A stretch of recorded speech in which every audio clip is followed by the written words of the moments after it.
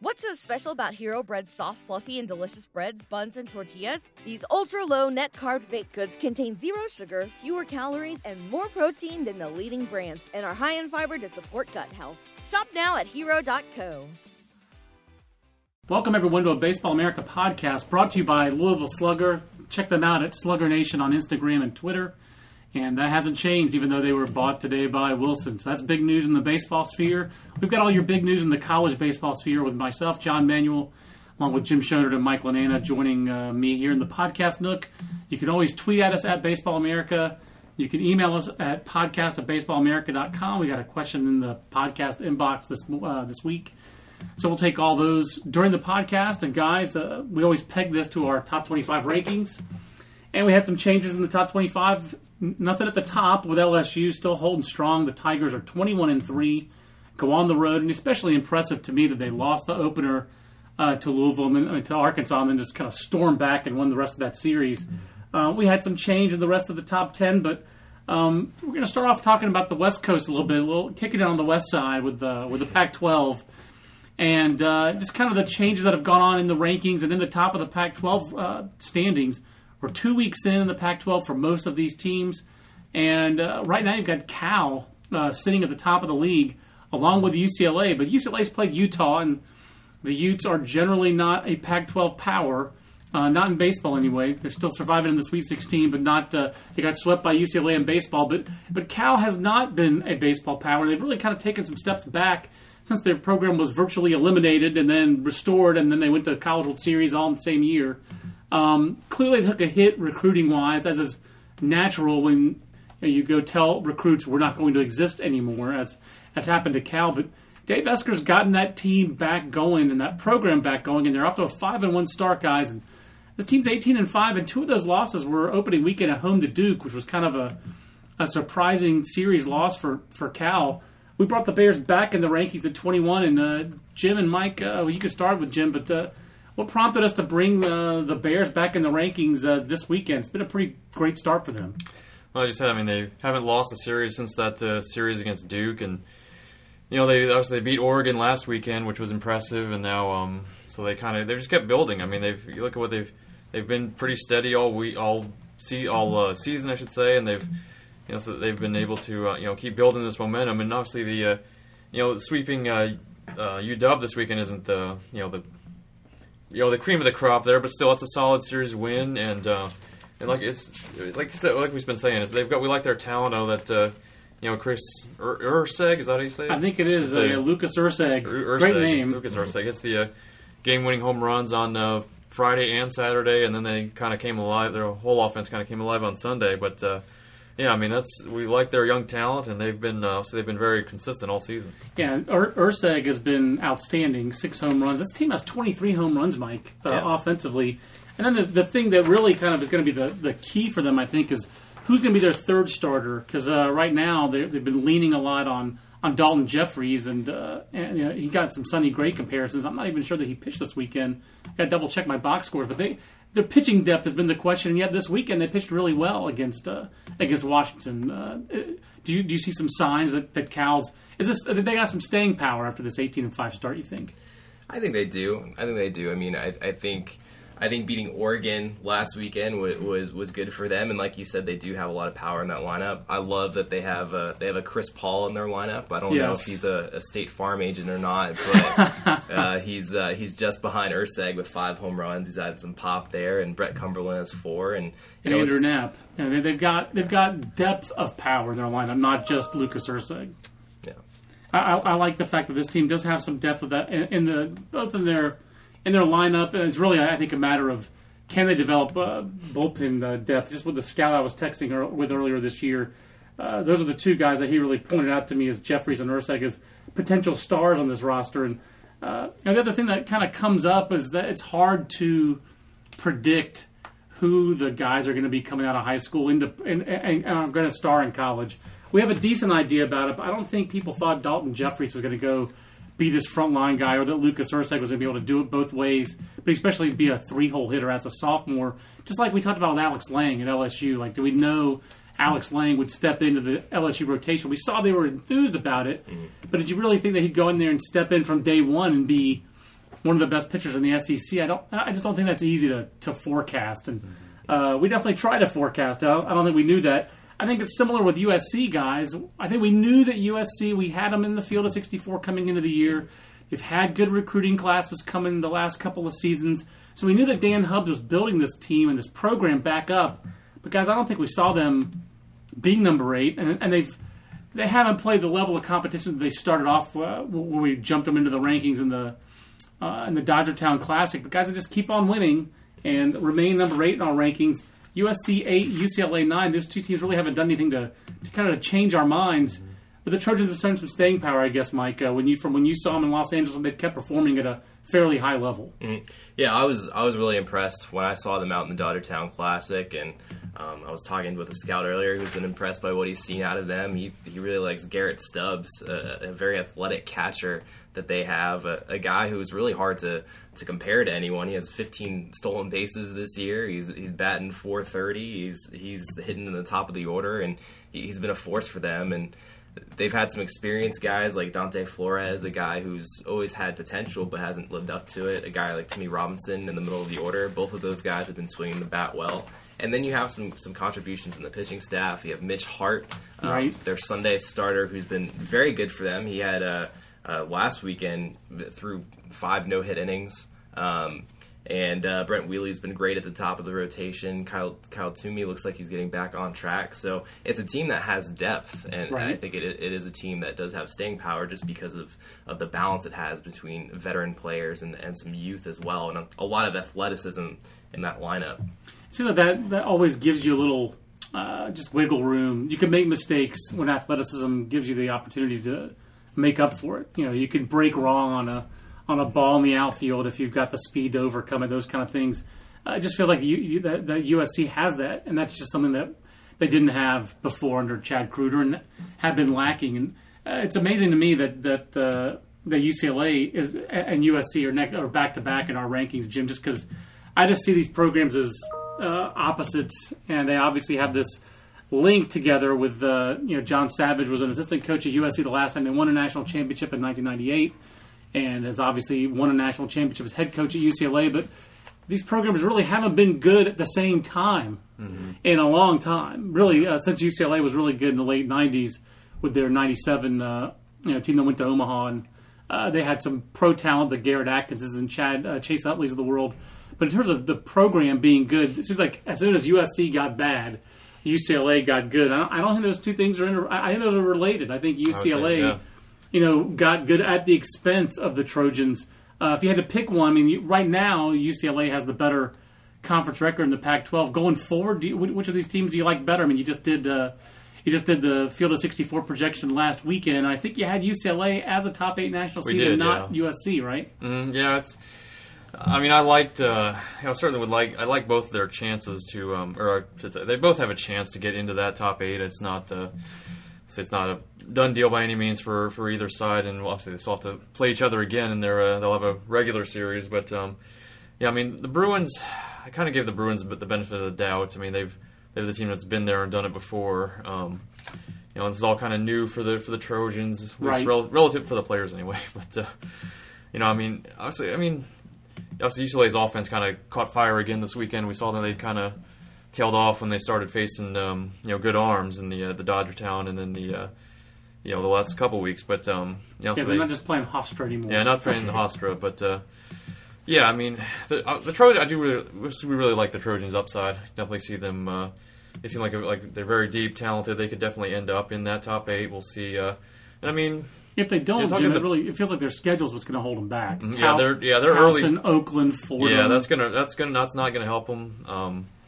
You're a Pac-12 team. They'll have plenty of chances to get quality wins. It won't hurt. It won't help them certainly, but it's not gonna. That alone won't kill them. I feel we'll really find out a little bit more about them. The next 2 weekends, this is the first of 3 weekends in a row on the road for them, and they passed one road test at Cal Poly, but certainly the Mustangs are just not the team that we kind of thought they would be coming into the year. Whether it's injuries or whatever, they just haven't caught that spark yet, even with Mark Mathias back in the lineup. I think one of the other things we've talked about with the Big West being kind of down is that there aren't going to be the race for hosting and stuff on the West Coast is going to be a Pac-12 this is going to be Pac-12 centric. Yeah. I mean, and Oregon's kind of dropped off the last couple of weeks, and now you're really looking at the two SoCal teams and Arizona State as the real kind of getting the jump on everybody for that. So I mean, it's going to be. I mean, they could definitely both end up there. Probably a strong chance to both end up hosting. I mean, they could both end up getting national seeds. I mean, it's obviously not impossible. Yeah, you definitely, and the attendance at Dodgertown is a good sign for if both teams were strong enough to be in the hosting discussion. You wouldn't normally think that they'd both host just because of the geography, Jim, but I do think the attendance was strong enough at Dodgertown to make that more of a possibility. And then you've got Cal kind of that doesn't have lights at Evans Diamond, and the ballpark was part of the reason why they were talking about dropping the program in the first place. And then you have Oregon and Oregon State. We still have Oregon ranked. We don't have the Beavers ranked yet. They certainly are making their case. They keep on getting better, guys. And Oregon State, I mean, I guess, Jim, you talked to Pat Casey. So this team, you just have to feel the arrows pointing up when they're this young, as young as they are, and they keep on. There's evidence they keep getting better. They've got the Bruins in a couple weeks coming up, and that's going to be a home series for Oregon State. So that's kind of a chance that Oregon State has to make a statement. That'll be their Pac-12 rejoin after beating Wazoo and then losing the series at Arizona State last week. It feels like Oregon State's probably the team that might be. They might have the best resume, guys, of a team that's not in the top 25. I think they probably do, actually. Yeah, probably. I think it was just a matter of we only had 2 spots open up this week, and there was just kind of had some teams ahead of them in the pecking order. But yeah, I mean, they have to go to UCLA next week. Okay. But and that was one of the things Pat Casey talked about. Is their schedule is very. I think they get all the best teams on the road, with the exception of they host USC. Other than that, they have to. So they went to Arizona State. They have to go to UCLA and Oregon. And they have to go to Stanford also. They do get Cal at home, but for the most part, I mean, they get a lot of tough road series. And obviously, there's those next 2. They get Cal Poly at home this week, but then they're at UCLA and at Oregon. So we'll see. I mean, obviously, they got a lot of young talent, a lot of kind of unknowns coming into the year. Other than you have Andrew Moore back. But other than that, it's kind of a lot of new faces. They've kind of had to piece it together. But obviously, I mean, KJ Harrison's just been unbelievable. I think he's up to 7 home runs now as a freshman, freshman catcher. I mean, we'll see. I mean, we'll see if he hits a wall at some point. It's possible. He's doing all this catching, so it's possible. But obviously, he's been outstanding. Jeff Hendricks has been really good. And I touched on Moore, but and then Drew Rasmussen throws the perfect game over the weekend. He's a guy who was not in their rotation to the start of the year. They kind of had him in the bullpen, then they kind of they had somebody get hurt, so they kind of had to try some guys out, and eventually they settled on Rasmussen, and he's just been outstanding. Throws, this guy's got a power arm, power slider, and he's just been, he goes out and dominates the other day, and he's been really good all year.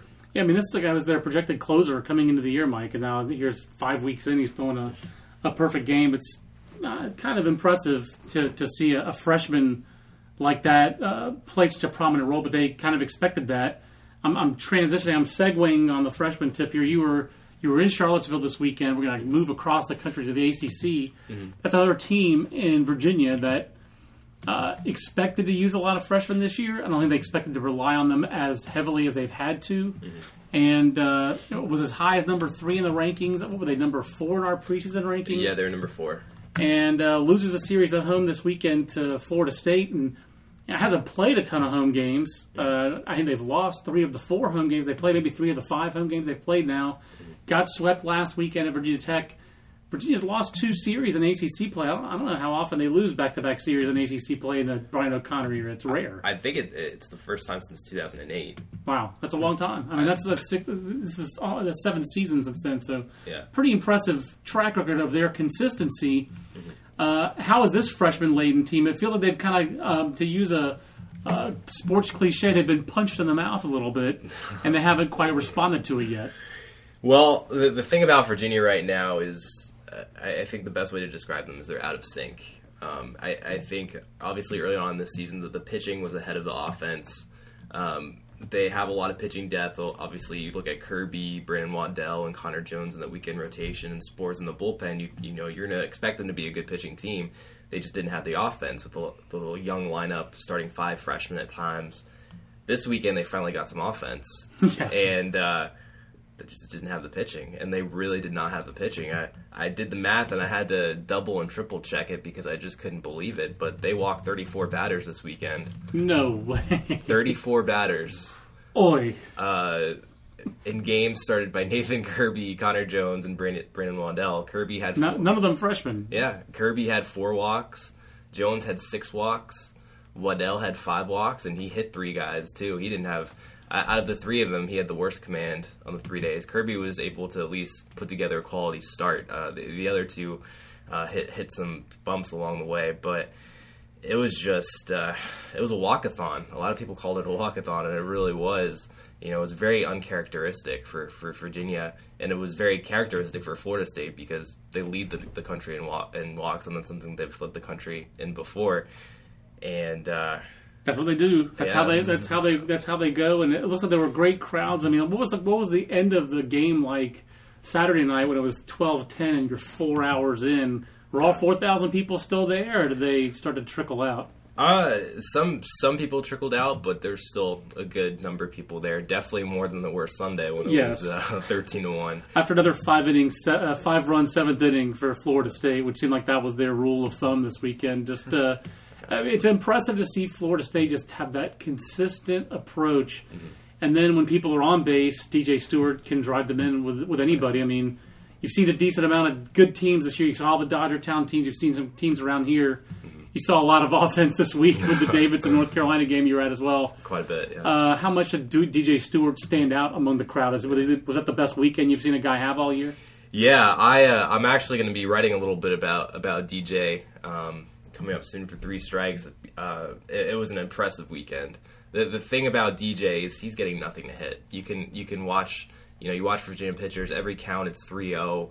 Breaking balls way outside. He's getting absolutely nothing to hit. It was impressive that you showed the vine you had of Kirby striking him out. It was like, no duh, he's going to swing at a fastball. Because he was like, oh my God, a fastball. Right. I must swing. So it was good pitching by Nathan Kirby that you show him that fastball out of the zone, you try to get him to chase, and it did in that instance. Right. But it seems like there were other opportunities for him in the weekend that weren't delivered by Nathan Kirby. Right, yeah, well, he hit 3 home runs between Saturday and Sunday, so when he did get pitches to hit, he hit them. And one thing that was interesting, and I got a vine of this too, because I get vines of everything. Except his Grand Slam. I got his Grand Slam. There was another Grand Slam that I missed. Okay. But I did get his Grand Slam. But 2 pitches before the Grand Slam, there was a fastball he got right down the middle that he swung out of his shoes and completely missed it. He swung by it. And I talked to him after the game about it. And he's like, yeah, I was just trying to hit the ball 500 feet. and he's like, it's just one of the things I've been working on is making adjustments, in between at-bats, during games, in between pitches. So he made an adjustment. And 2 pitches later, he goes opposite field, hits a grand slam, waits on the ball, and takes it over the left field wall. And he really impressed me this weekend. There's no question. There's not a lot of guys in this year's draft class who are stepping forward. All the work I did last weekend was on high school pitchers getting hurt. Brady Aiken, Colby Allard. It's getting tiresome to write about top draft guys who keep falling. I mean, the only college guy who's really jumped up the draft board that I can tell is Dylan Tate. I'm not saying other guys aren't going to go high. A lot of the college shortstops. It's a great college class. We could wax the rest of the day about Kyle Holder if I wanted to, but I choose not to. But that's my choice. It's my free will being exercised. But DJ Stewart says like he's one of the guys. Yeah. I don't know where you necessarily play him because he doesn't look like a big league left fielder. Yeah. But the guy's going to hit, and he has track record for hitting. And that summer with Team USA last year, I thought was really going to kind of knock him back a little bit in the draft. But I've always also been one of these guys who. I think teams get a little overheated about the Cape Cod League. I want to see the larger sample size. I feel like the Cape or Team USA are always too small of a sample for people to get overheated about. And I think that we're seeing – I think you'll learn more about DJ Stewart with what you're talking about. From pitch to pitch and at bat to at bat, he's been game planned. Virginia's coaches have seen him for 3 years. They've got tons of video on him if they need it. And that's a coaching staff that knows how to coach pitching. They've been in the top 10 in ERA, top 20 in ERA for 11 years at Virginia. So if they can't pitch to him, that just tells you how hard it is to pitch to this guy. And I was very impressed that as much as Virginia usually doesn't let the other team's best guy beat them, he beat them back-to-back games, and that just tells you, I think, a lot about DJ Stewart. It does tell you a little bit about where Virginia stands right now. They're not executing the way they want to, but I was very impressed that DJ Stewart just kind of took him behind the woodshed himself this weekend. Yeah, he was phenomenal. And one thing I'll say about him too, I mean, obviously he is a big guy, 6 foot 230 is what he's listed at on their roster, but he does run well for his size. He was a good running back in high school. I forget the high school in the Jacksonville area, but I just remember Mike Bell when they were recruiting him and they had him signed as a high school senior. Mm-hmm. That was the most important recruit for them was getting DJ Stewart to school. Mm-hmm. They lost some good talent in that recruiting class, if memory serves, but they were very keen on getting DJ Stewart to class because of his combination of physicality and some athleticism. So he may not be the twitchiest guy in the world, but I think that he's got some deceptive athleticism. And Florida State's had players like that before. Buster Posey, he's not, but this guy's not Buster Posey. But that was always the knock on Buster Posey was the athleticism, and the fact that you also mentioned opposite field. That's always been a knock on Florida State players. The short porch and right field. A lot of their players get penalized by pro scouts for their power numbers for doing it at that ballpark, and the fact that he showed he could hit with power to all fields at a big pitcher's park like Davenport Field, that's a big sign for Florida State and for DJ Stewart. Mm-hmm. We moved the Seminoles into our top 10 this week at number 10. They're just ahead of Arizona State. I navigated away from the Pac-12 prematurely, guys. We do have Arizona State at 11, and one thing I wanted to throw out, Jim, as you were doing your field of 64. One of the things I was looking at was strength of schedule, mm-hmm. and Arizona State's strength of schedule is very much in contrast to USC's. Not knocking the Trojans necessarily, but Arizona State has all those Big 12 games we talked about. They won 3 out of 4 against Oklahoma and Oklahoma State when they played them. They lost a series to TCU, but they did play a team that's our number 5 team in our rankings, and it's TCU coming off its first loss to Oklahoma State in league play. They've got that series win against Long Beach State. They've got a series win against Oregon State. They beat Oregon this weekend. It just feels like Arizona State's been very consistent. I don't feel like they're talented enough to just dominate some of these other teams and impose their will and get a sweep. But it feels like that's a team that's good enough to beat anybody. Yeah, that was kind of one of when I was speaking with Tracy Smith before the season, they kind of, the team's kind of, they have a lot of guys back. It's pretty much the whole same team they had last year. I mean, Lilac and Kellogg in the rotation, and then Woodmansey and all these guys in the lineup. So it's a lot of the same cast, but it's kind of not.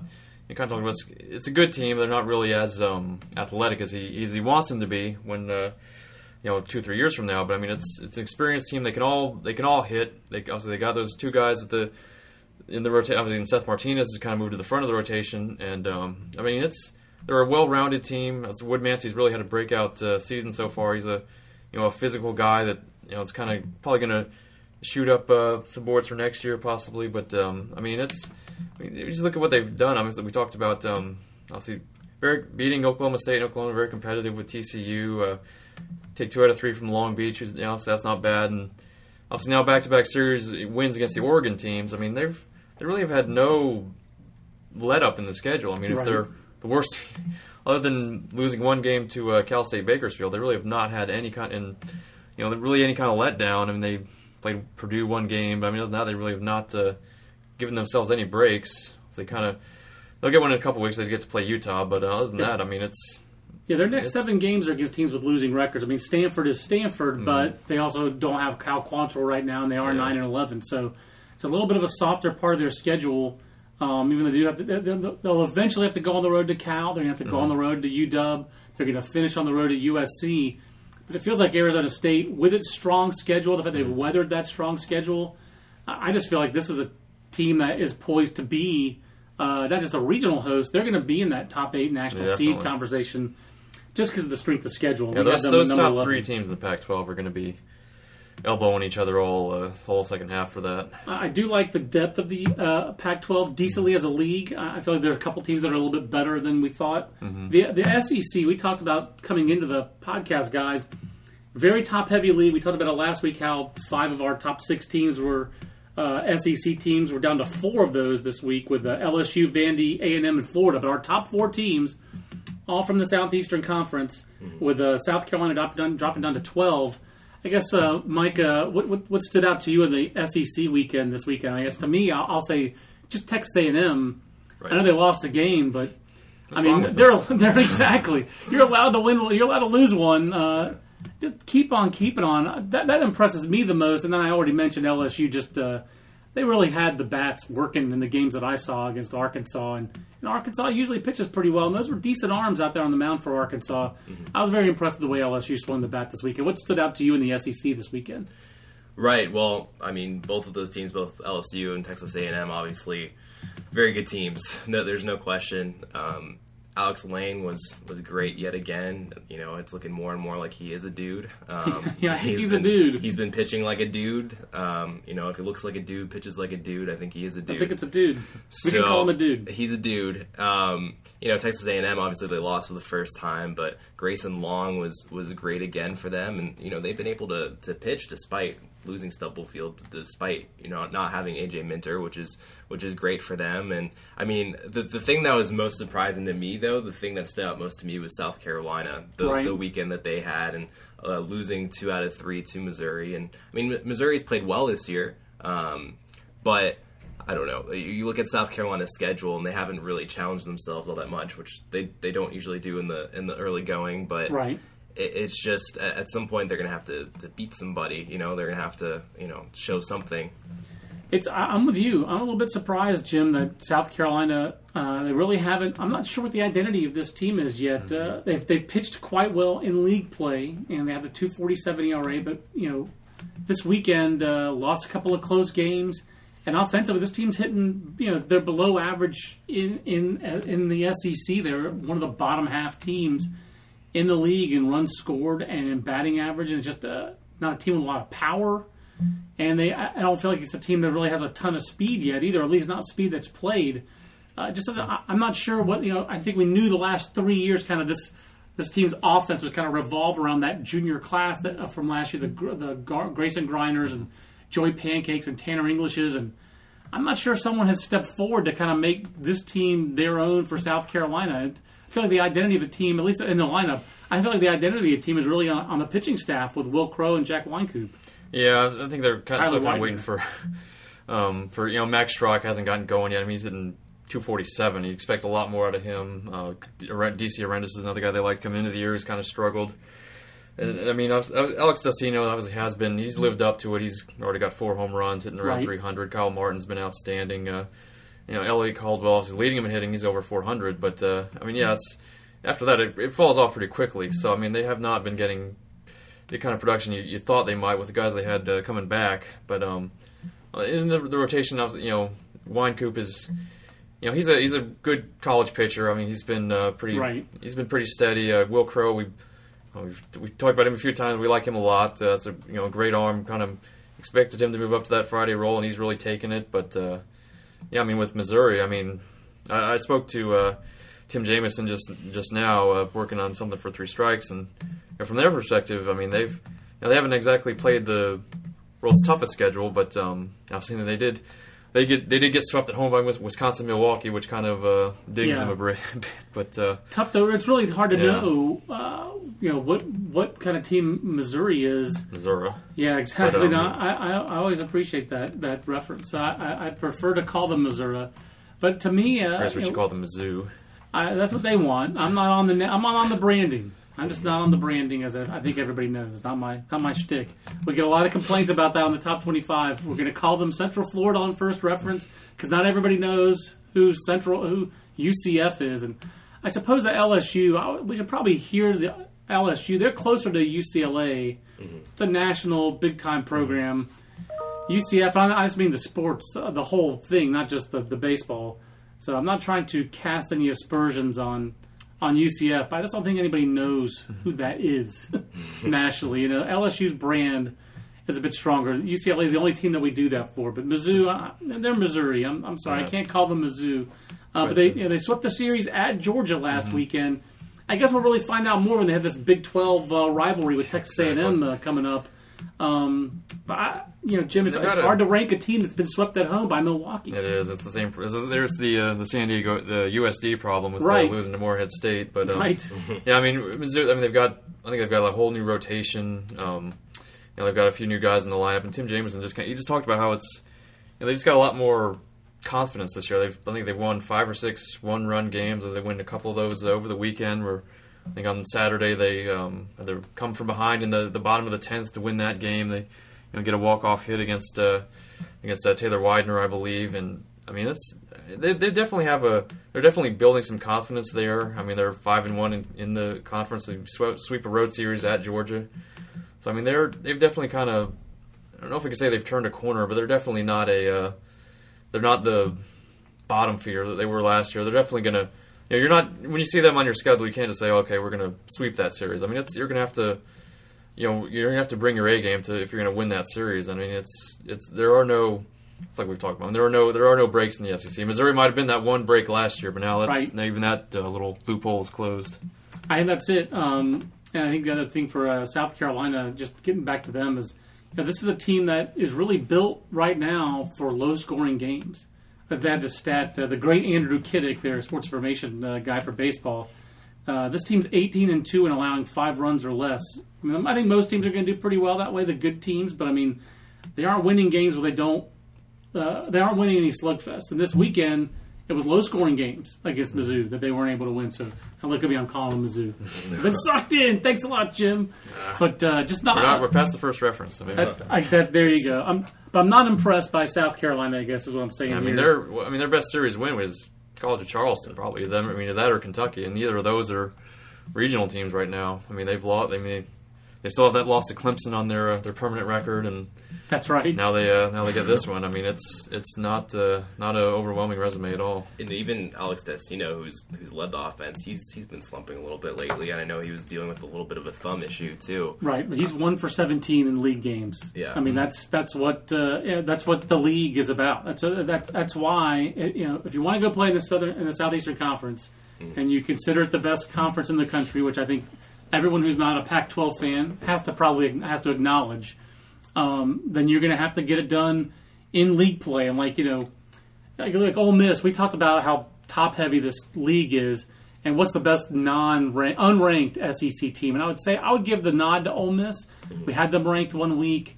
We've had Old Mississippi State ranked previously, but they've lost their last 3 weekend series. No, they haven't. Mississippi State hasn't actually won a regular series yet. That's amazing. All conference tournaments. All those tournaments. That's it. Now they've lost 3 straight series. But to me, I'm looking at a team like Ole Miss, and Sykes Orvis is a senior, and he was in Omaha last year, and he's got some physicality, and he got out of the blocks a little bit slow. But the last 2 weekends, he's played well for Ole Miss, and he's hitting in league play. And that's really kind of what's going to tell the tale for these teams. Again, Kyle Martin is hitting in league play for South Carolina. So you kind of expect your veteran players. Caldwell's a senior, we already mentioned. So you kind of expect that you hope as a coach that your veterans are going to be the teams, the guys who kind of lead you offensively. That's been the case for some of these clubs. But right now for South Carolina, they really kind of need some of those younger guys to grow up a little bit in league play, and it showed a little bit this weekend. Is there another team in the SEC that we haven't talked about? Ole Miss, we just talked about as an unranked team. I think, Mike, you like Auburn a little bit, or they've shown you some signs. And Alabama, those are the other two teams I feel like in the SEC that aren't ranked that have kind of shown us something so far this year. Yeah, and Auburn was a team that I liked preseason. Didn't necessarily think that they were a top 25 team, but saw them in the 25 to 30 range. I mean, when you have Keegan Thompson, I mean, he's an asset for them, and it's a team that's played a decent schedule so far. I mean, they won a game against Vanderbilt this weekend, which I think is an accomplishment in itself with how talented Vanderbilt is, and I think they're a team right on the cusp. And Alabama was another group that we considered possibly putting into the mix as well. But, and I do like Ole Miss, too, right. Like you're saying. I mean, I think, Sykes Orvis is, like you said, he's been heating up, and, he has that plus mustache of his, which, really takes things to another level. You got to be old enough to grow one of those. Yeah. And then there's a little extra testosterone. That was my favorite part of the preseason photo shoot, was that Thomas Eshelman could not grow a mustache. Yeah. He had 2 weeks' notice to grow a mustache, and it just couldn't happen for him. These were not problems that Fullerton players had 40 years ago. Yeah. But, the SEC, I guess a couple other things on the weekend that jump out to me, guys. Florida's only 3-3 in the league. We dropped the Gators down to 4 this week. There's no shame in losing a series at Ole Miss, but I was curious if either of you guys have any concerns about them. And then Tennessee, swept by Georgia at home.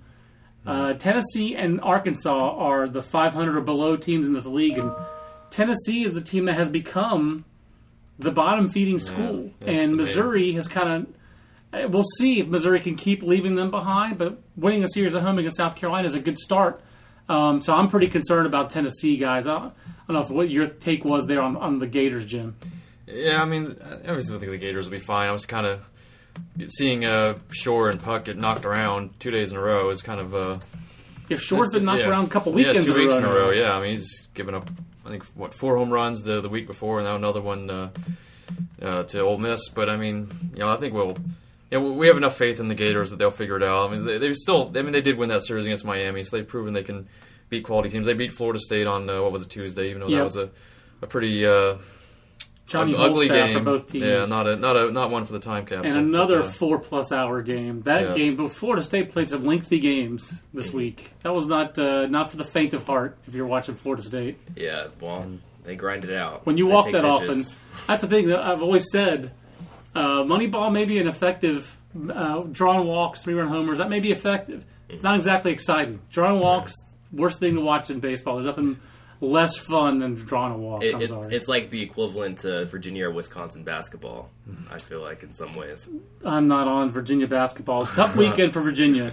Tough weekend for Virginia athletically. It was tough. There's no question. But Florida, they haven't. This is really their first time on the road. The first time out of the state of Florida this weekend at Ole Miss.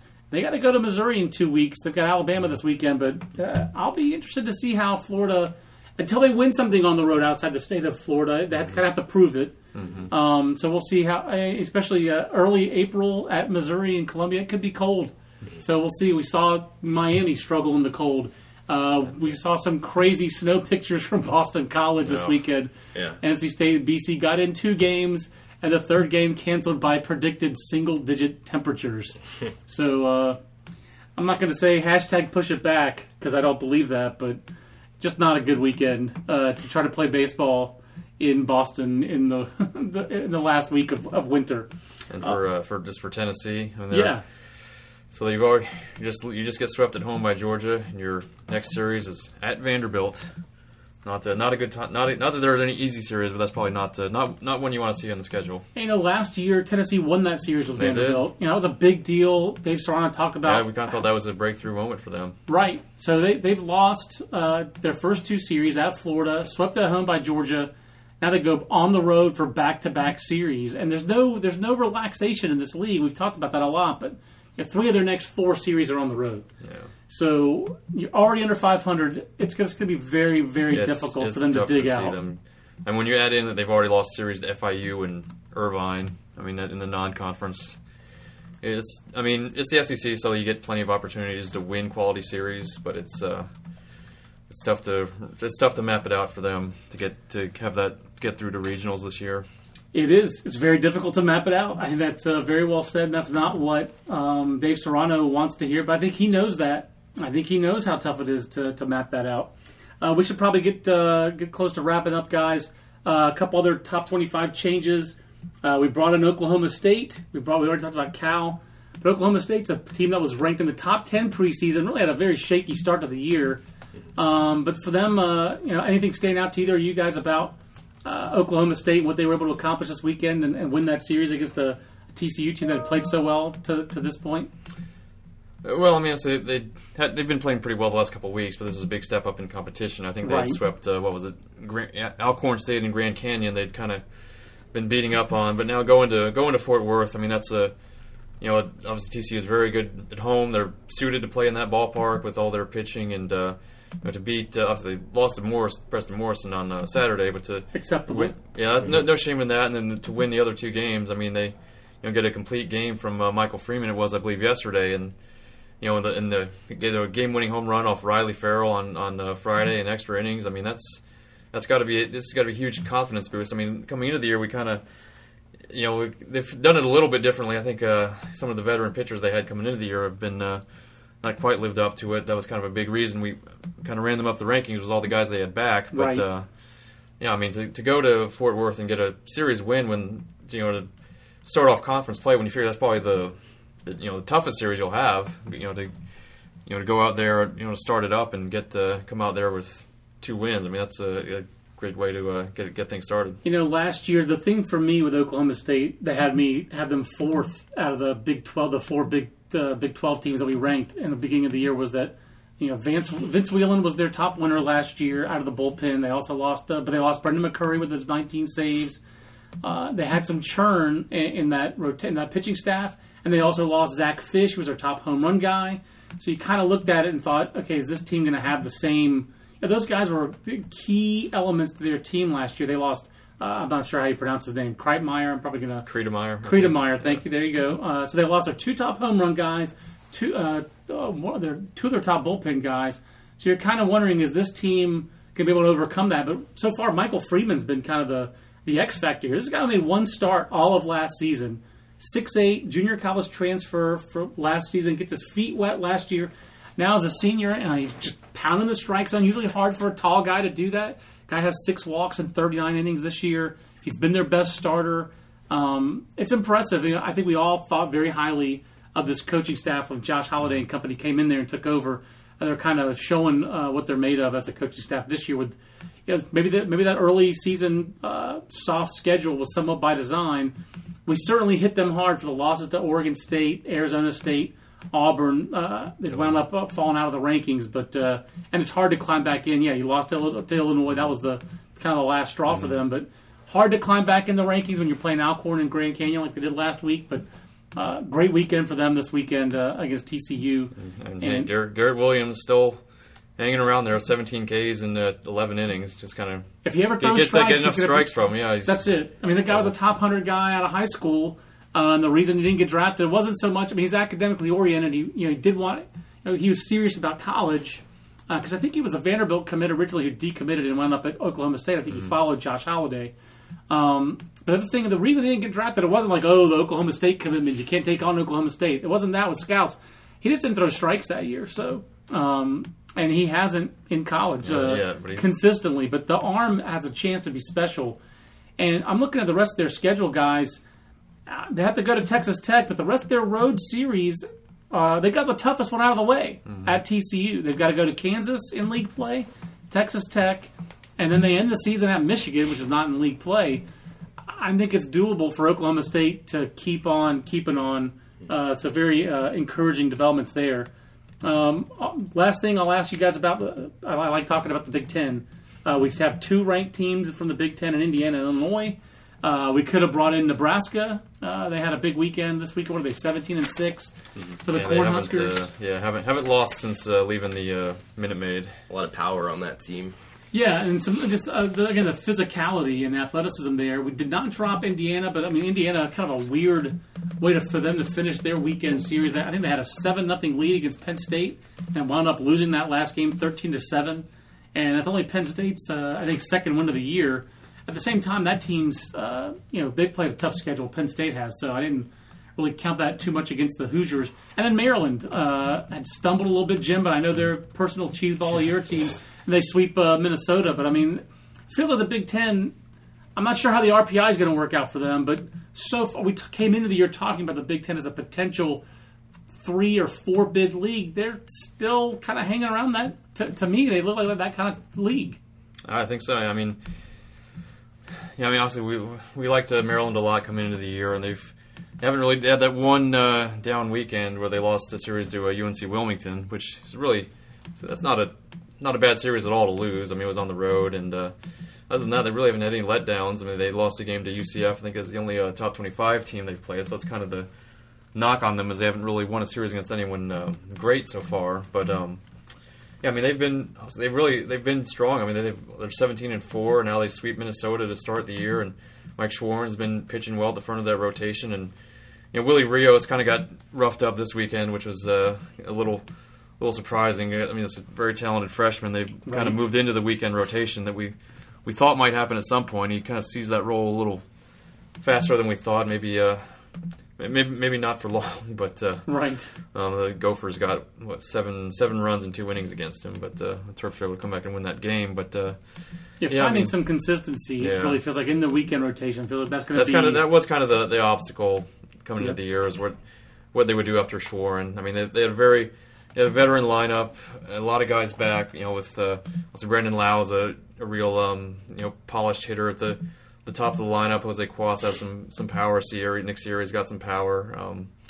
Kevin Martier, Anthony Papio, all those are guys that have been there. But the rotation was kind of when you lose Jake Stinnett, and I feel like even on Sundays last year they were just kind of having to piece it together. Right. So it's still kind of, we'll see where that goes. But I still believe in that team. I think let's see who they get this weekend. Jim, just don't stop believing, Jim. No, I won't.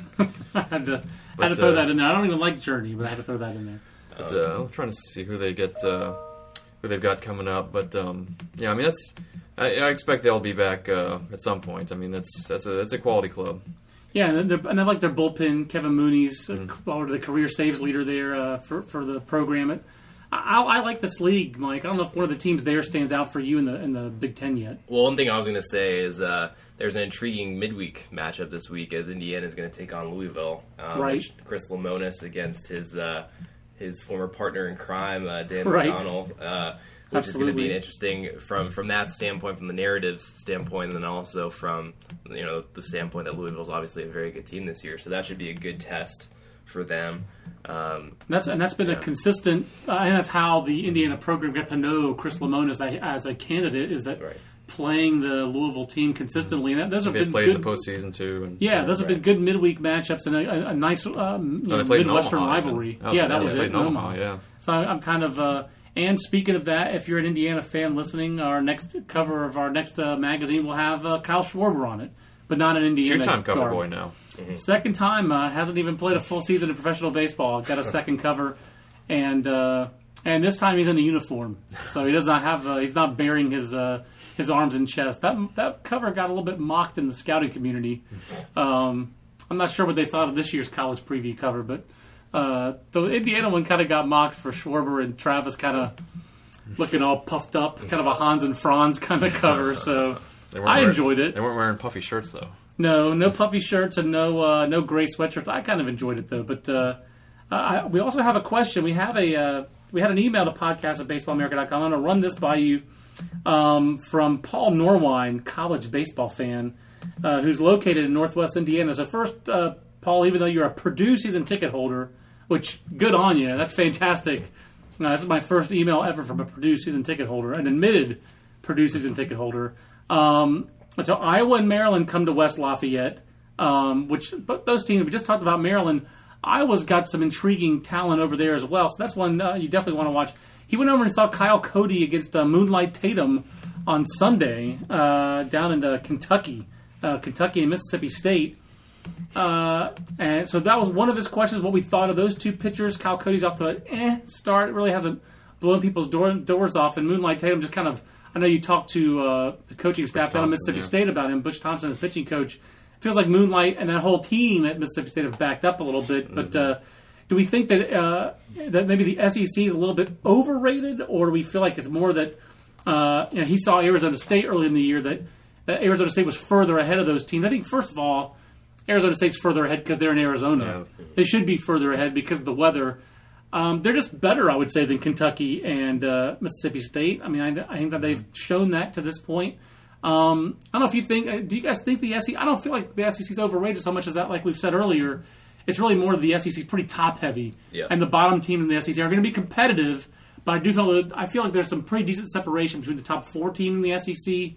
Maybe South Carolina has a chance to be that 5th team. We certainly have them there now.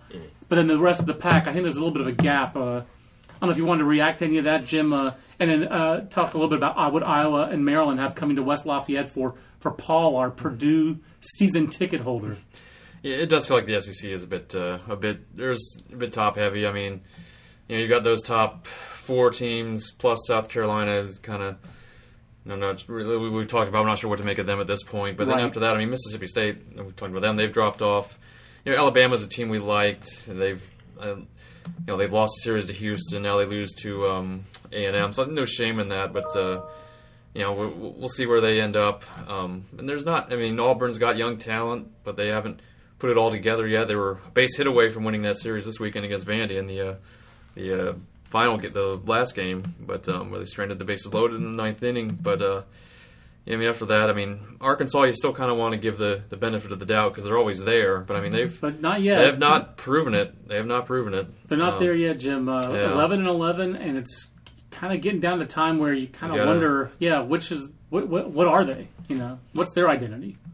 And obviously Tennessee's been a disappointment. Georgia's not. We kind of thought Georgia might take a step forward this year. They've kind of struggled a little. They did win that series against Florida State, obviously, which is a big moment for them. But now seems like they've kind of backed up a little bit. Other than that, it's Missouri is kind of on the way up, but we'll see where. I think we had in the projection last week we had 10 SEC teams in, if I remember right. I think that's right. Because we gave they kind of gave Arkansas the benefit of the doubt, but the next time we do one of those, it'll probably be if they haven't beaten somebody by then, they will not be in, because I think their RPI was not very high. But well, I'll jump in on the Purdue part. I will say I would definitely go see. You definitely want to go see Maryland. Maryland went to Super Regionals last year.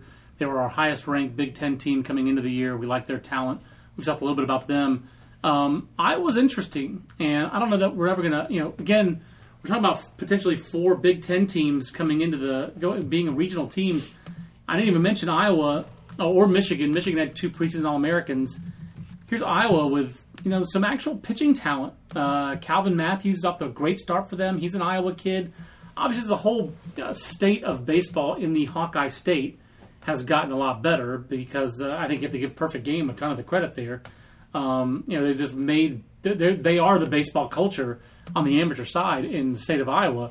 But between Calvin Matthews, Tyler Payton, and Blake Hickman, Iowa's got 3 juniors that they really like in their weekend rotation. They've pitched very consistently so far. Blake Hickman's probably been their worst starter today because he hasn't found the strike zone. He's a converted catcher in our top 100 college prospects. So, potential first 5 rounds draft pick. So, this has been a pretty good start to this. I think Iowa expected that this would be one of their best teams. So far, it has been, and I think it's built around their starting pitching. And it's a veteran lineup too. It is, but Rick Heller, to me, he's done tremendous work. He made Northern Iowa competitive. Did a great job when that program got shut down. Went to Indiana State. Now he's in his second year at Iowa.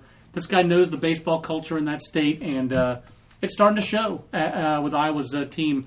And again, this is also a state that's got. Iowa Western's won, 3 of the last 5 junior college championships. You had nobody from the northern half of the country who'd ever won the NJCAA championship out in Grand Junction. I think Iowa Western's done it 3 times in the last 5 years. So, amateur baseball in the state of Iowa is on the come, and it's trickling up really from the ground, from the high school players from the state of Iowa who made the big leagues, like Ryan Sweeney and Jeff Clement. Matt McCree, I think, was briefly a big leaguer. I'm showing my age by naming all these guys from last century in high school baseball, like 2000, 2001 draftees. But it's trickling up from that level to the junior college level, now finally up to the D1 level. So I would definitely go see that Iowa team and compare them, Paul, to the rest of these teams that you've seen. So nice question from Paul Norwine, and kudos for being a Purdue season ticket holder and listening to the podcast. I definitely appreciate that. Any other teams or facts from this week's top 25 you guys wanted to point out? And where might you guys be going this week? Jim, Mike, you got any plans already for this week?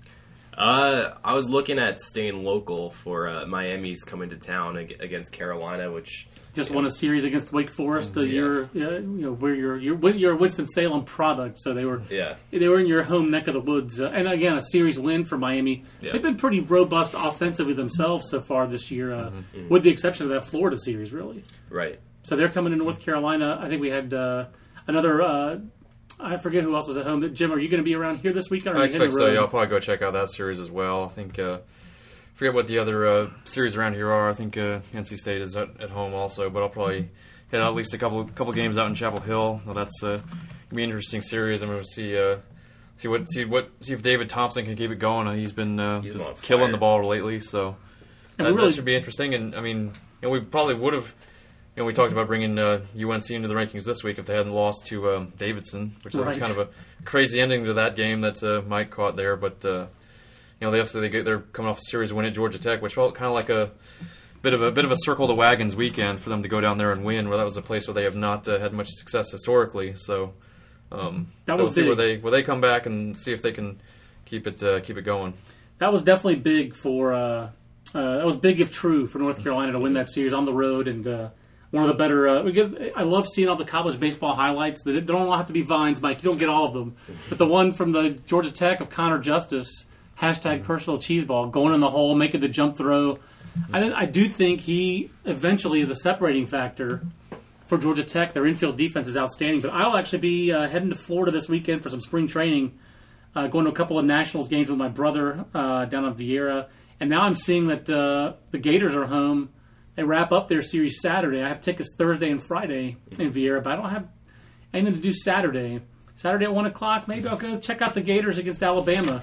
See a little Mikey White, little Richie Martin, little shortstop tete-a-tete. That could be fun. That would be fun. So, I mean, I've seen one college game in the state of North Carolina. When I add one to my one in Arizona and add one in the state of Florida to wrap things up. But that could be a show. We have one late question I'll throw at you guys on Twitter from James Gilliam. Do we think South Carolina needs to change closers because Tyler Widener hasn't gotten it done in conference play? That's not an easy call, I don't think, to just up and change closers like that. I will say it does look like South Carolina has depth guys, and they have some options they could go to. Vince Fiore's been outstanding for them, kind of in a setup role in their relief, but it's hard to. I think it's hard to change roles. If you're going to do it, now's the time because you do have a few weeks under your belt. I don't feel like Widener is the reason that they haven't gotten it done, but they did get some good innings this week out of Brandon Murray, the freshman out of the state of Indiana. Has got a good arm, good body. To me, Murray, Fiore, they have some options, guys. I don't know if you guys have seen enough of South Carolina to really make that guess. I know you saw them in the wrap-up against Clemson, Micah. I did. What'd you think? Did you see to see Widener? And what's kind of your sense of the Gamecocks bullpen at this stage? I didn't see Widener. I did see Fiore, and he did pitch well. The pitcher that stood out to me the most, but now he's starting for them, was Clark Schmidt, right, out of the bullpen. And they've already upped his role. They saw their coaching staff agreed with you and thought, let's move this guy into the rotation. I thought stuff-wise he could have been, a late inning reliever or a starter.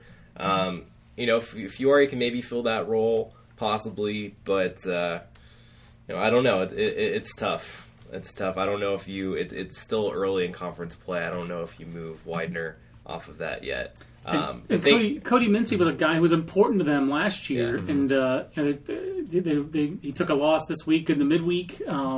He hasn't pitched well so far, so that's another guy who you can tell they wanted to have in the mix. Mm-hmm. And then Destino was a preseason third-team All-American for us as a two-way player.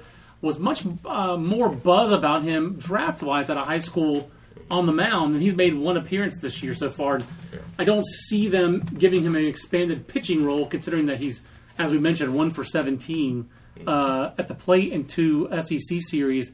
Wasn't sure is there anybody else you want to throw into this mix, Jim? Because it seems like they have some options, but they're going to be taking from their strong middle relief core if they move Widener out of that closer role. And the thing too with Fiore is he's kind of a pitchability lefty, mid-80s kind of guy with a curve, but probably a guy you want to pick your spots with more, lefty on left matchups versus having him be your everyday closer guy. Yeah.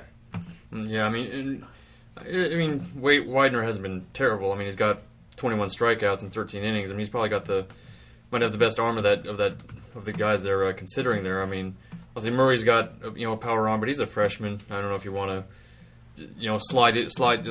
move a veteran guy out there to put in a freshman, even if he's been obviously threw very well this weekend. But and it was more like an extended 5-inning relief thing as opposed to a 1 inning come out there and blow somebody away kind of appearance. And getting Mincy going would be huge. I know he was a guy they were counting on a lot last year and coming into this year. So is another kind of like we're saying with the offense. They're waiting some guys like Schrock and some of those guys to get going. They need Mincy's the guy they would like to get more out of. But James Gilliam's our question asker, and I think I understand why James is looking for a change because I'm just looking at Widener's numbers in league play, and he's given up 15 base runners and he's gotten 16 outs.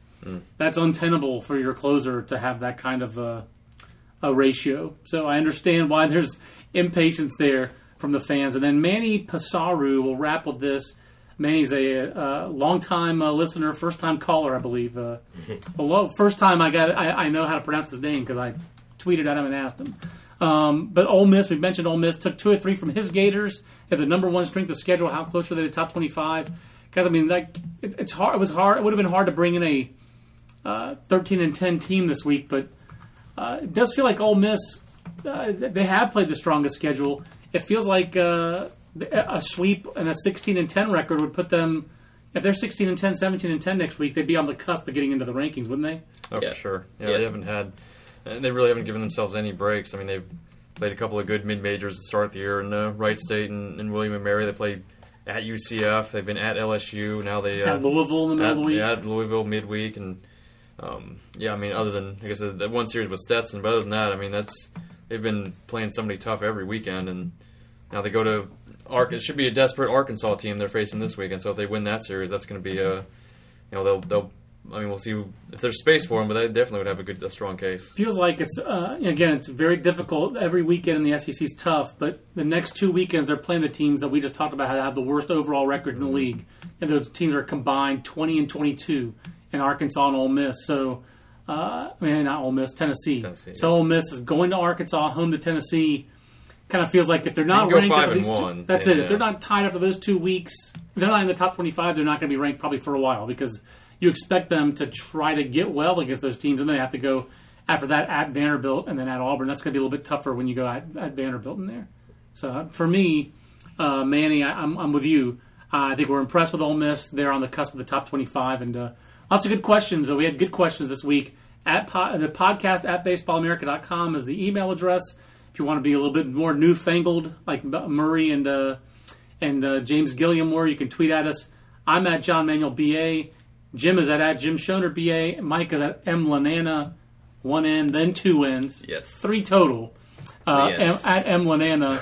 And if you haven't already joined Vine, you could just do that, put that app on your phone just for Mike's Vine game. It remains strong. So Jim and I have something to learn there on our Vine game. So for those guys, I'm this guy. We'll see you on the next week. Baseball America podcast brought to you by Louisville Slugger. Until then, so long, everybody.